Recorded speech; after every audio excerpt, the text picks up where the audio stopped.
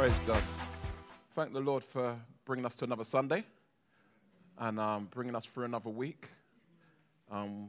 We thank God for his mercies that are new every morning. We don't take them for granted in any way. Grateful for his assistance. As Pastor Rob mentioned, we had Ofsted this week. And so, yeah, Caroline, on my days, sufferation. So they come in for 3 days and you're like a soldier standing by your bed while they wipe the ledges and check everything. So thank the Lord for it was a positive experience, and we wait for the report. And so praise God thus far. We're here. And we're continuing again with our series, The Death of Death. There's 2 more episodes after this, Good Friday, and then the finale on Easter Sunday, Death Defeated. And so today we're going to consider Death Defied.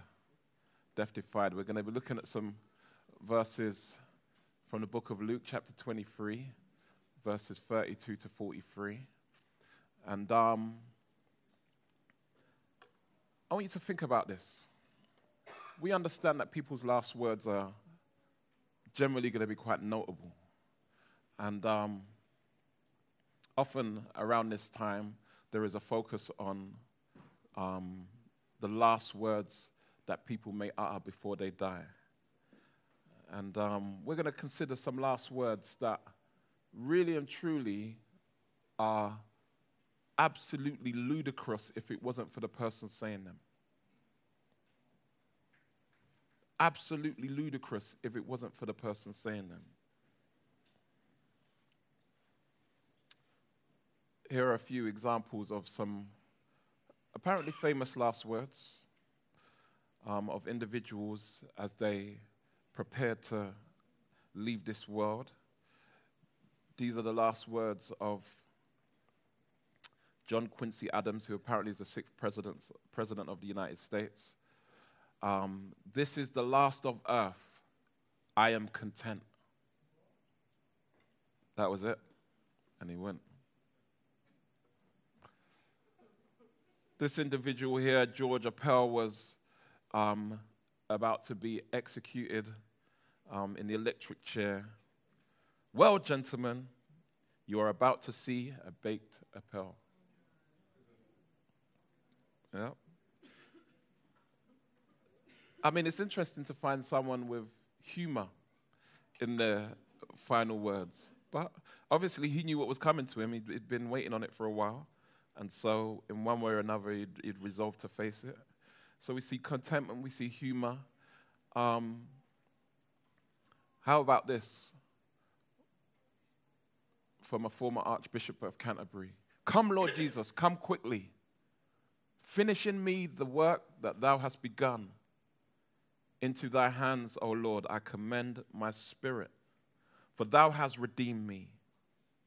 O God of truth, save me, thy servant, who hopes and confides in thee alone. Let thy mercy, O Lord, be shown unto me. In thee have I trusted. O Lord, let me not be confounded forever.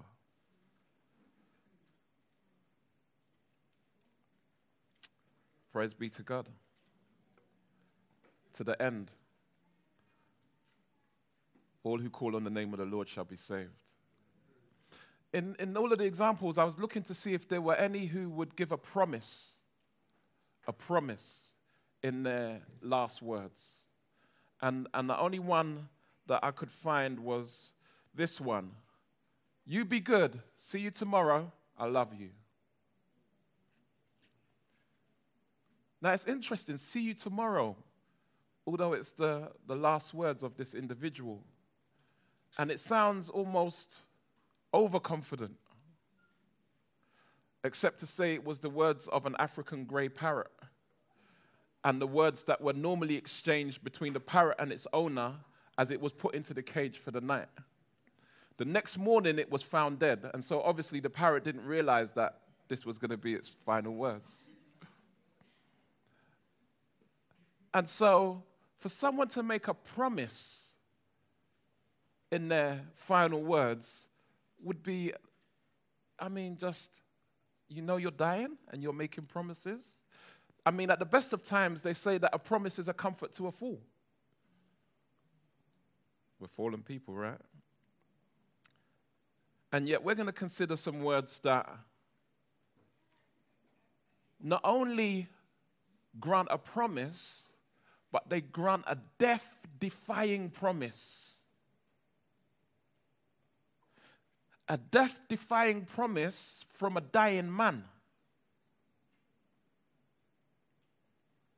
Look with me at Luke chapter 23. And then we'll pray. 2 others who were criminals were led away to be put to death with him. And when they came to the place that is called the Skull, there they crucified him and the criminals, one on his right and one on his left. And Jesus said, "Father, forgive them, for they know not what they do." And they cast lots to divide his garments. And the people stood by, watching. But the rulers scoffed at him, saying, "He saved others. Let him save himself, if he is the Christ of God, his chosen one." The soldiers also mocked him, coming up and offering him sour wine and saying, "If you are the King of Jews, save yourself." There was also an inscription over him, "This is the King of the Jews." One of the criminals who were hanged railed at him, saying, "Are you not the Christ? Save yourself and us." But the other rebuked him, saying, "Do you not fear God, since you are under the same sentence of condemnation? And we indeed justly, for we are receiving the due reward for our deeds. But this man has done nothing wrong." And he said, "Jesus, remember me when you come into your kingdom." And he said to him, "Truly, I say to you, today you will be with me in paradise." Let's pray.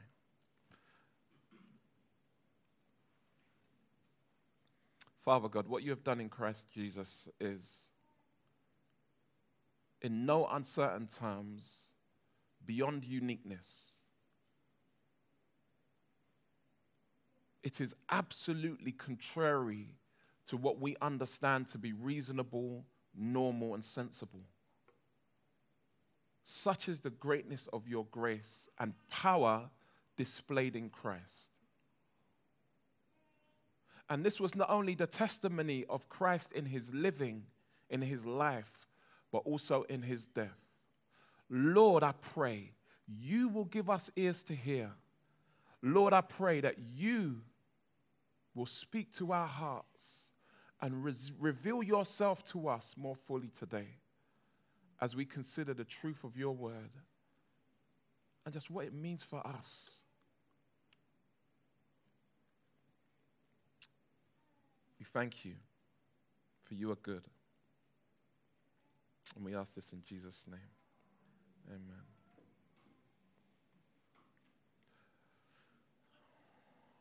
So if there were a subtitle for my message today, it would be "The Gospel According to the Thief on the Cross." The Gospel according to the thief on the cross. You see, the thief on the cross, as he's commonly known, is an individual who is often referred to when the question of baptism is raised. Do you have to be baptized to be a Christian, to be saved? And we will often refer to the thief on the cross. What about the thief on the cross?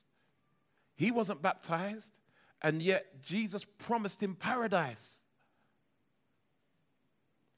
But there's so much more for us to learn from this thief's experience, especially as it relates to Christ's death-defying power. which fundamentally is the heart of the gospel. The gospel gives us a promise of death defeated, death defied. And so we meet this scene at a point where Jesus and his, let's say companions in death at least, are nailed to crosses. And so Jesus was in the center, as we read, and there was one on either side. And at this point, there was no coming back from that. There was no coming back for them. There was no coming down off the cross. They were in the process of dying, a sure and certain death. In fact, if someone was seen to be carrying their crossbeam through the streets of a Roman city, it was regarded that that person was walking what we might call the Green Mile. They was on their way to certain execution from which there was no return. And so these individuals, including the Lord, had walked that walk and had been nailed to the cross. And the crucifixion being the kind of execution that it was designed to be slow and painful. And so we might be thinking, well, they're nailed to the cross. Where did they even get energy, the presence of mind to be having a conversation? And yet, such was the nature of crucifixion that it was regarded as the most painful, torturous, drawn-out form of execution. And so we see Jesus accompanied by what is referred to here as two criminals, often also referred to as two robbers or thieves.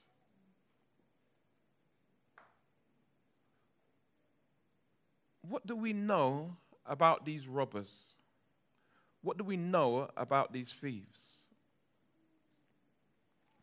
Well, they're called thieves or robbers, but there must have been something more to their status than them just being thieves.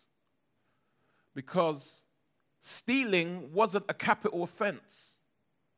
No one was executed for stealing. Maybe we can find some clues in other associated texts of the period. So we see this written about Barabbas. We know that Jesus was taken by Pontius Pilate. He was put before the crowd, and Pontius Pilate said, "What shall I do with this man?" Furthermore, it is our custom at this time, because it was the time of the Passover, to release to you someone of your choice. Here's Jesus. We don't want him. We want Barabbas, who was another notorious criminal who was being held by Pilate at that time. And yet, in John 18:40, Barabbas is referred to as a robber. Barabbas was a robber. But we recognize that Barabbas wasn't only a robber. Maybe that was the way the people viewed him. Maybe he was a kind of Robin Hood figure, people's champion. And so they weren't going to have a scathing view of him, maybe. And yet, we see in Mark 15:7 that Barabbas has more of a status, more of a reputation than just being a robber. And among the rebels in prison, yeah, who had committed murder in the insurrection, there was a man called Barabbas. So Barabbas was one of these rebels who had committed murder in the insurrection, an uprising against the state. And there were a number of them in prison at the time, and Barabbas was numbered among them.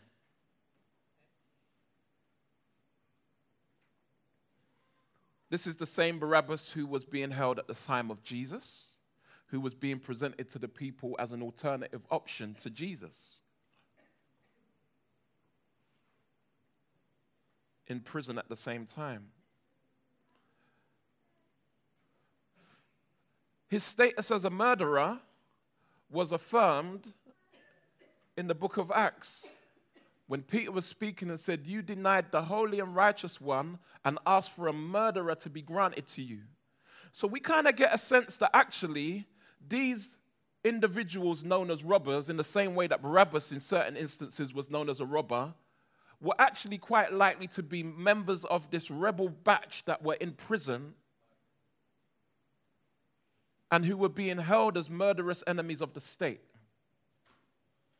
Now, that would tend to more fit the picture of somebody who is going to be executed by crucifixion.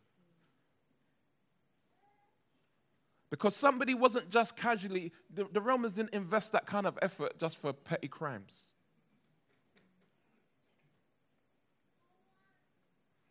In fact, we understand that not only were people who were considered to be a threat to the state individuals who would be executed by crucifixion, but it was also against the law for a Roman citizen to be executed by crucifixion.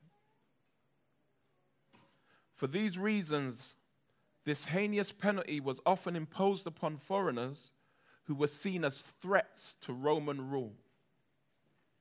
So when we consider the thief on the cross, let's get away from this kind of sentimental, romantic notion that he was just some pickpocket who had picked just one too many pockets, and now all of a sudden he finds himself on the cross.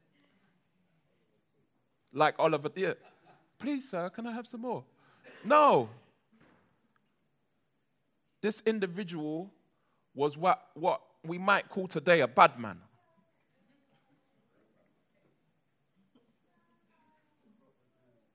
He was an individual who was an enemy of the state, crusading his cause, and along with his compatriot, had been caught and given his just deserts. Now I want you to think about that for a moment. When you think about this individual as likely having the status of a murderer,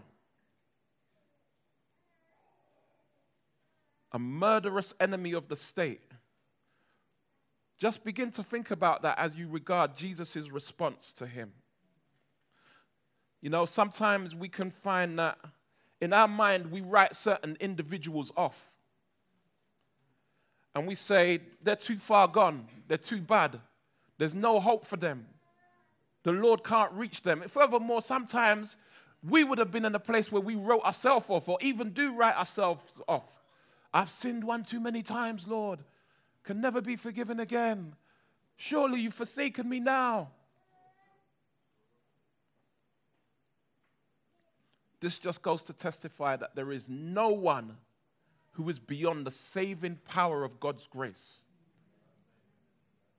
And we must persist in prayer as it relates to those individuals, even among our families and loved ones, that we know are going to hell because they have not made a profession of faith in Christ. And yet we can feel as though it's been so long and they know my testimony and I've shared the gospel and they're so far gone. Will they ever be reached? Even in their last, the Lord is able to reach them. Now think about this, because look what Matthew says about these robbers. Then 2 robbers were crucified with him, one on the right and one on the left. And those who passed by derided him, wagging their heads and saying, "You who would destroy the temple and rebuild it in 3 days, save yourself. If you are the Son of God, come down from the cross." So also the chief priests with the scribes and elders mocked him, saying, "He saved others. He cannot save himself. He is the King of Israel. Let him come down now from the cross, and we will believe in him. He trusts in God. Let God deliver him now if he desires him. For he said, I am the Son of God." And the robbers who were crucified with him also reviled him in the same way. So both the robbers, you know, it's robbers plural. There was only 2 there, so they couldn't really get that far wrong. both of them were hurling abuse at Jesus. This is corroborated by Mark's account.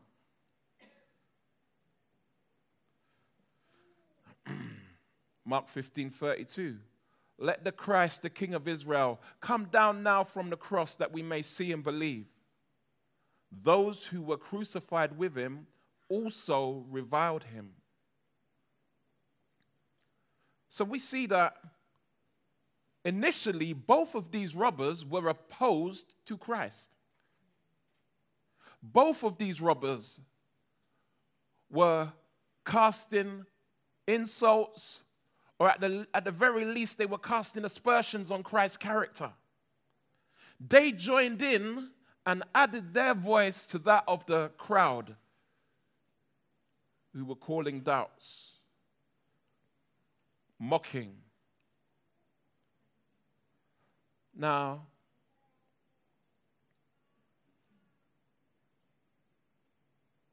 their call was to come down from the cross, to save us and save yourself.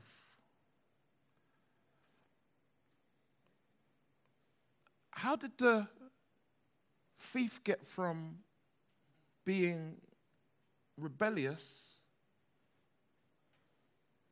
and repudiating to repentant and redeemed?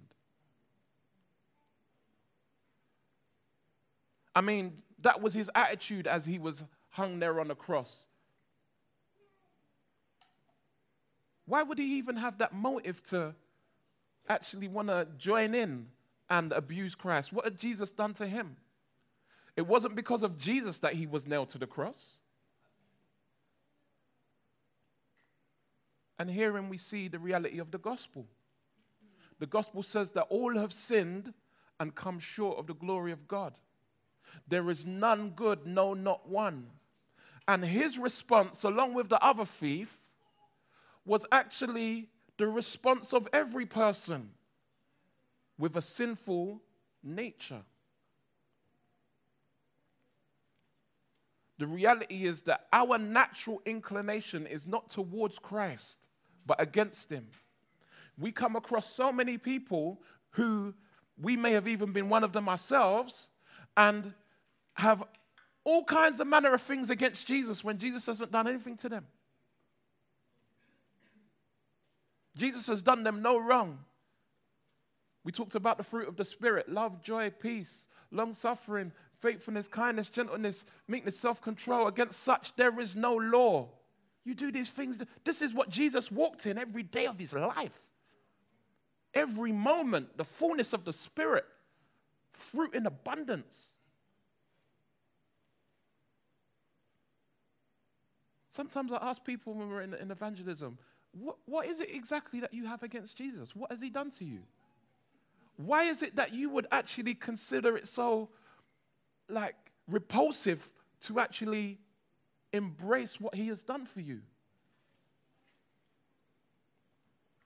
But this is the condition of the human heart. As we often say, the heart of the human problem is the problem with the human heart.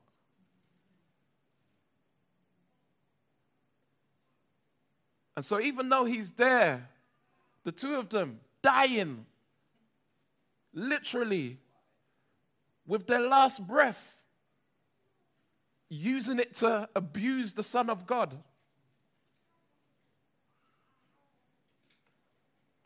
There are those who have been known with their last words to do likewise.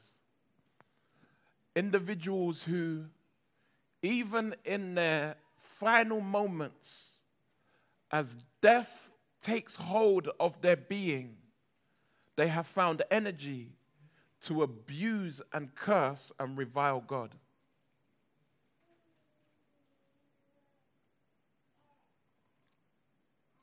This is the height of human pride. And yet we recognize that there was a turning point. Now, there was time for there to be a turning point, because the Bible says that they were crucified at the 3rd hour, and Christ was certified dead at the 9th hour. So they were 6 hours on the cross. And there was something about the way in which that particular thief watched how Jesus died that began to change his life, what little of it he had left. It began to change his life as he watched how Jesus suffered. Listen, can I just encourage you? You might be going through all kind of manner of suffering right now in your life. Even to the point where you're like, Lord, do you even love me? Do you even hear my prayers? Why is it that I'd be going through this suffering? There's somebody who needs to see God's grace upon your life in your suffering. To recognize that what it looks like not to just be a fair weather friend of God. There's a certain way that even in our suffering, Christ is glorified greatly. Sometimes more so than in our good times. And we desire for our lives to be used for God's glory. We desire for our lives to bear witness to Christ and for people to see us and think of Jesus and be challenged and encouraged and blessed. But we've so bought into this notion of prosperity being the definition of blessing that we then want to repulse and resist the very means that God is choosing for us to glorify Him. You might be struggling in your singleness, saying, I wish that I was married. And if I was married, then I'd be able to really glorify the Lord and I'd have children and I'd be a parent and da-da-da-da-da. And the Lord says, you can glorify me right now in your singleness and allow other single, unsaved people to recognize what a single saint looks like.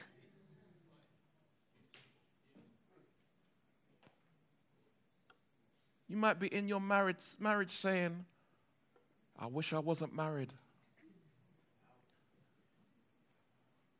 Because, the reality is that single people and married people don't tend to have this conversation, really. Like, single people are saying, yeah, I wish I was married, and married people saying, I wish I wasn't married. If only we could have that conversation together, yeah? We might get a little balance on both sides of the equation. Lord, this man, this woman, I will glorify you so much better without them. They're like a shackle around my neck. Not even my leg, my neck.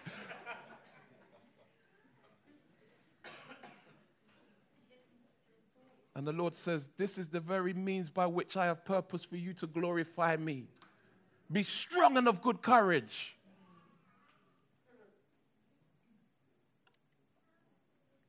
There was something in Jesus' suffering and the way that he suffered. Pastor Rob's gone,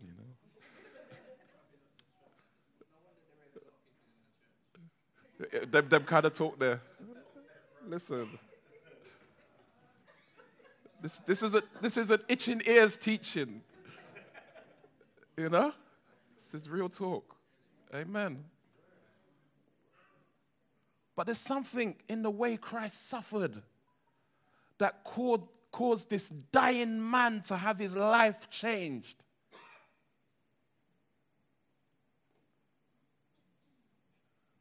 Maybe it was the peace in which Christ suffered. Maybe it was even his resistance to anesthetic as they offered him wine, which was known to be a means of pain relief. And you'd say, why would the soldiers offer pain relief?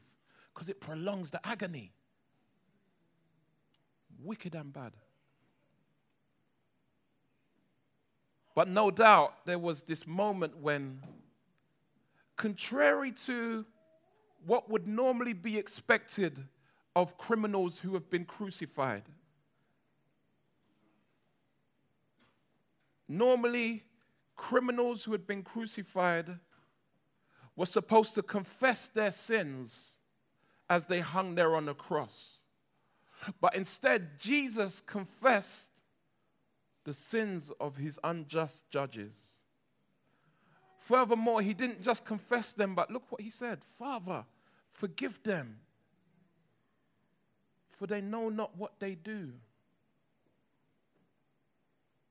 Now, these criminals, they knew Jesus' reputation. They knew that he only done good. He never done anything wrong. If anyone had a right to be cursing, why you hang me here? I've done absolutely nothing wrong. I'm an innocent man. God curse all of you. I should never be here. If anyone had the right to say that, it would be Jesus. And yet he cries out, Father, forgive them. If you have struggled to understand what grace means, here is the perfect example. Grace is God giving us the goodness we don't deserve. And here we see this enacted, personified, grace. Father, forgive them, for they don't know what they do. A certain man would have said, they well know what they're doing. They're just wicked, wicked-hearted people. They know what they're doing. Look at the graciousness with which Jesus, in his love towards sinful humanity, would even give accommodation. They know not what they do. And there was a sense in which they knew what they were doing, but also that they didn't know that they was really killing the Son of God, and that this would be the means by which he would save the lost. Did they really understand that?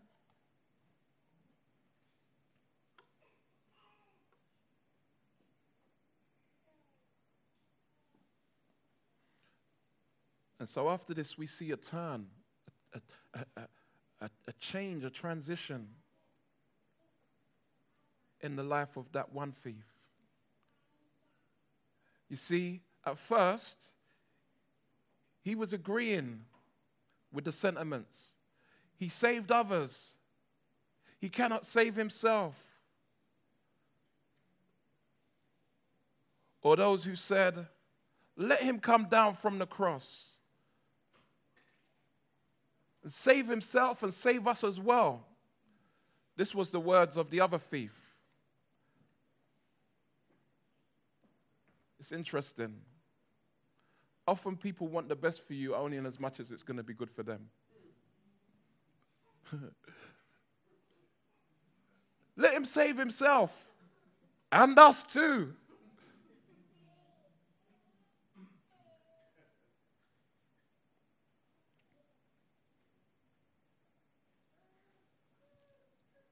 And yet, the criminals had a change of heart. And this is what repentance looks like. He went from being a rebellious thief to a repentant one. And this is the impact that God's grace has upon a person's heart. Look what he says. Do you not fear God? Proverbs tells us that the fear of God is the beginning of wisdom. When you have recognition of God's power displayed,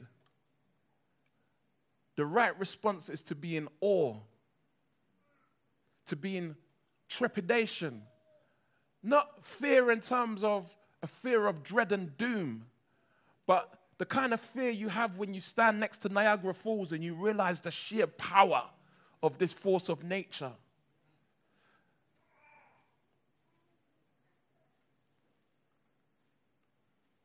That awe, that respect, that deep reverence. This thief could evidently see that God was at work in Christ in such a way that it was so evident it caused him to be in awe and to have reverence in that moment. Even as a suffering sinner, he was captivated in awe of the suffering Savior. Do you not fear God?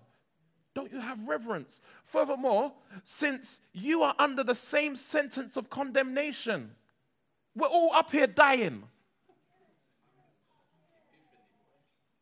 I mean, we're all up here dying. There aren't none of us in a better position than any other up here. We've all been condemned to death. And you still running your mouth. And furthermore, you're running your mouth on this innocent guy.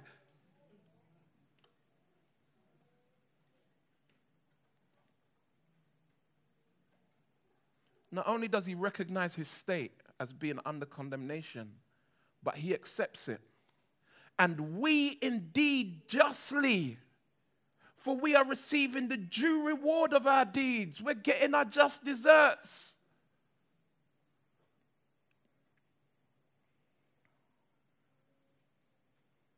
The scripture says that every man will proclaim his own innocence. If you've ever had anything to do with anyone in prison, ever been there, everyone proclaims their own innocence. No one's meant to be there. No one ever done it. Apart from the odd few. And yet at this point, rather than protesting, rather than declaring his cause and how he was seeking to do his best for the people, he accepted his condemnation. He accepted he was guilty. And this is a fundamental expression of what it means to repent. The word repent means to turn in the opposite direction. Some say it means to have a change of heart that results in a change of attitude, that results in a change in activity or action.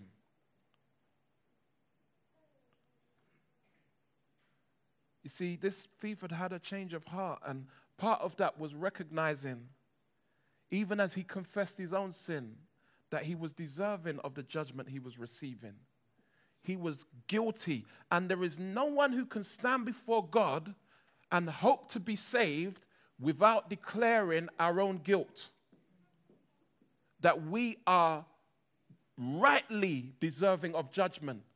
If there is any sense in us that we're exempt, we're excused, we ought not to be judged, but we just want things to be better, we have missed the gospel. And our repentance is questionable. If you cannot agree with God, and that's what it means to confess, to agree with God. God's right, I'm wrong. Any situation, every situation, God is right and I'm wrong. And when I come into agreement with God, then I'm right.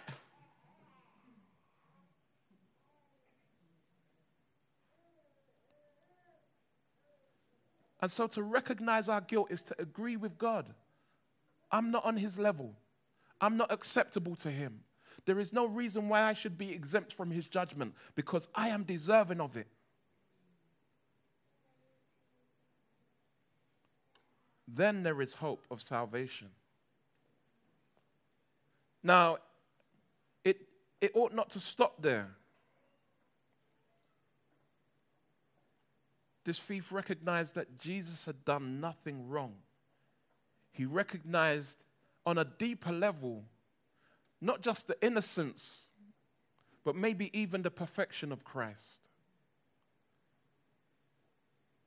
We're getting what we deserve, but this man has done nothing wrong. And he says that in the knowledge of, Father, forgive them, for they don't know what they're doing. An innocent man with every reason to protest. These individuals, likely to be Jewish individuals, may have had knowledge of Deuteronomy 21:23. Clearly stating that anyone who is hanged is cursed by God. And that might be hanging by rope, being hung, crucifixion. And yet we see this individual recognized even in accepting his own fate, his own sentence, that he was guilty. Now, there are many people who recognize that they're guilty. There are many people who recognize that, you know what, I'm not deserving, I'm not worthy, I should be judged, quite rightly so. Individuals who, like the reformer Martin Luther, struggled with the reality of their guilt before God.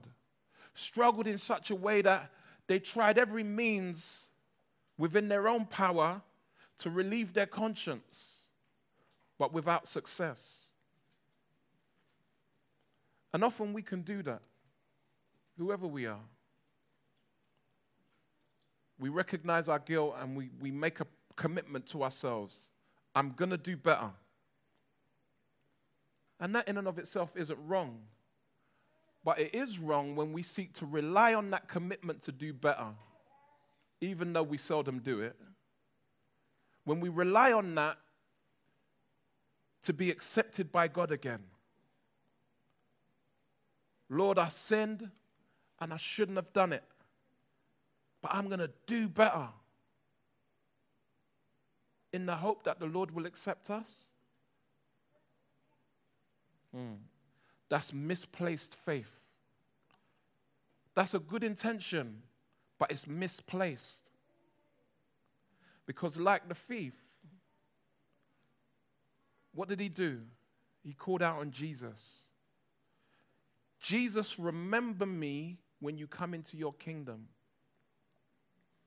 He had a true revelation of who Jesus is. And he called on Jesus. Some translations say, Lord. Let's remember that in Hebrew, the name Jesus is Yeshua, which means Savior or rescuer. What a name to call with your last breath. What a name to call in your dying moments. Rescuer.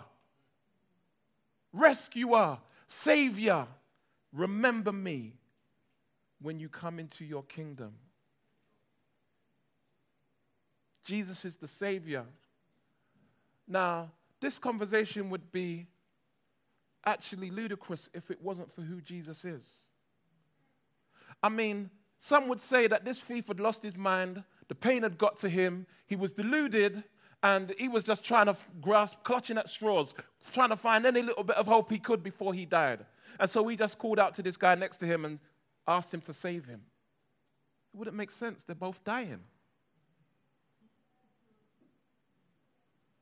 Unless this thief truly had a revelation of who Jesus is. That rather than looking for someone else like a Roman soldier or someone to get him off the cross and spare his life, he looked to the person next to him who was also dying. Madness. But such is Jesus' death-defying power that Jesus could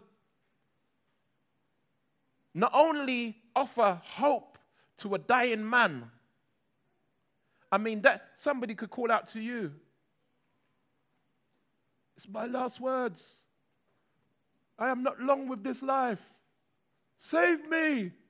And you stand there helpless thinking, how can I save you? What can I do? I know a man who can. That's the most I can say to you. Even an able-bodied, fully functioning, well person could not save a dying person necessarily, especially in an eternal sense. And yet, this dying thief recognizes that Jesus can not only offer hope to him as a dying man, but he himself who is dying has evidently defied death. Jesus in that moment was dying alongside the thief. And yet the thief was assured that Jesus truly had the power to save him, even though he was dying himself. This isn't like those war films when the bomb's gone off and they've been riddled with bullets and one soldier's there dying and he's bleeding out and his friends, don't worry, I've got you, I'll take care of you, I'll take care of your family. Knowing that his friend can't see the fact that he's dying himself, his legs blown off, arms gone, and he's just offering him mere words of comfort, trying to make his passing easier. This isn't one of those moments.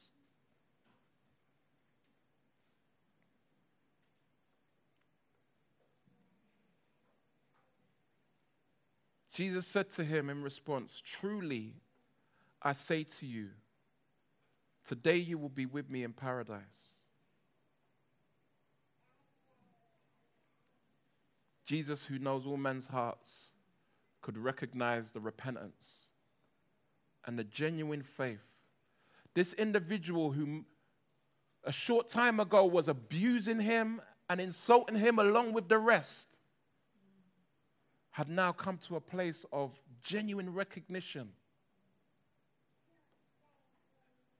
and made a right response accordingly. And so there it was. The thief was able to leave this world, pass from this life, knowing that his eternity, his eternal destiny had been secured. Because he had put his faith in the one who holds life and death in the power of his hand. And this fundamentally is the essence of the gospel. Jesus is the only one who holds life and death and the power thereof. Jesus is the only one who can grant eternal life to a dying man. And that's great news for us. Jesus not only defied death for himself, but also for all who would believe in him.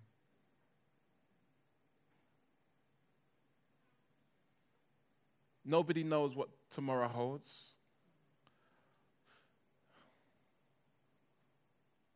We may die tomorrow. We may die in 20 years, 30 years. It doesn't matter. The reality is that we're all dying. Some just quicker than others, but we're all dying. No one is set to remain in this life forever.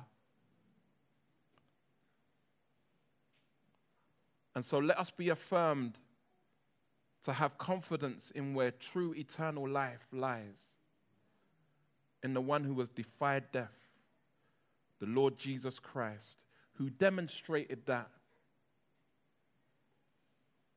even as he suffered as the Savior,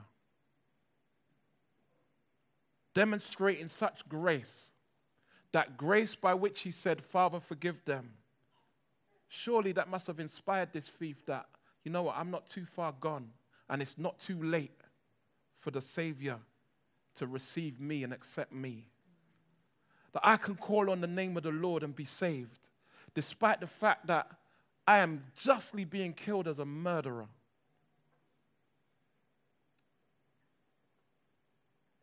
Be encouraged today. It doesn't matter how far you've gone. It doesn't matter what you've done or how many times you've done it. It doesn't matter. As long as there is life, there is hope. Ask the thief on the cross. As long as there is life, there is hope.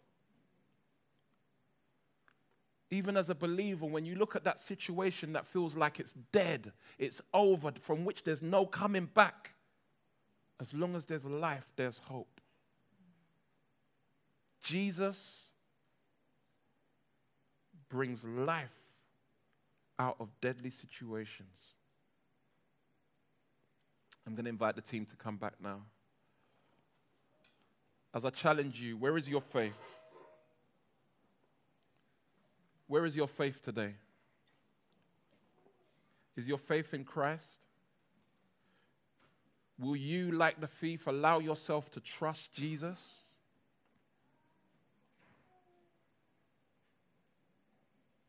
Will you recognize that His grace is enough for you?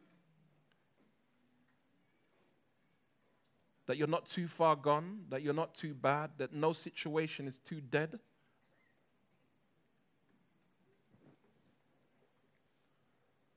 Are you willing to repent and take your bad?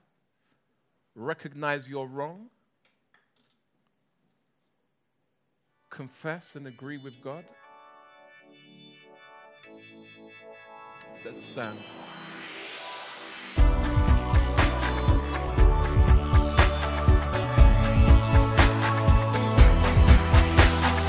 Join us next time for more of God's truth to transform your reality.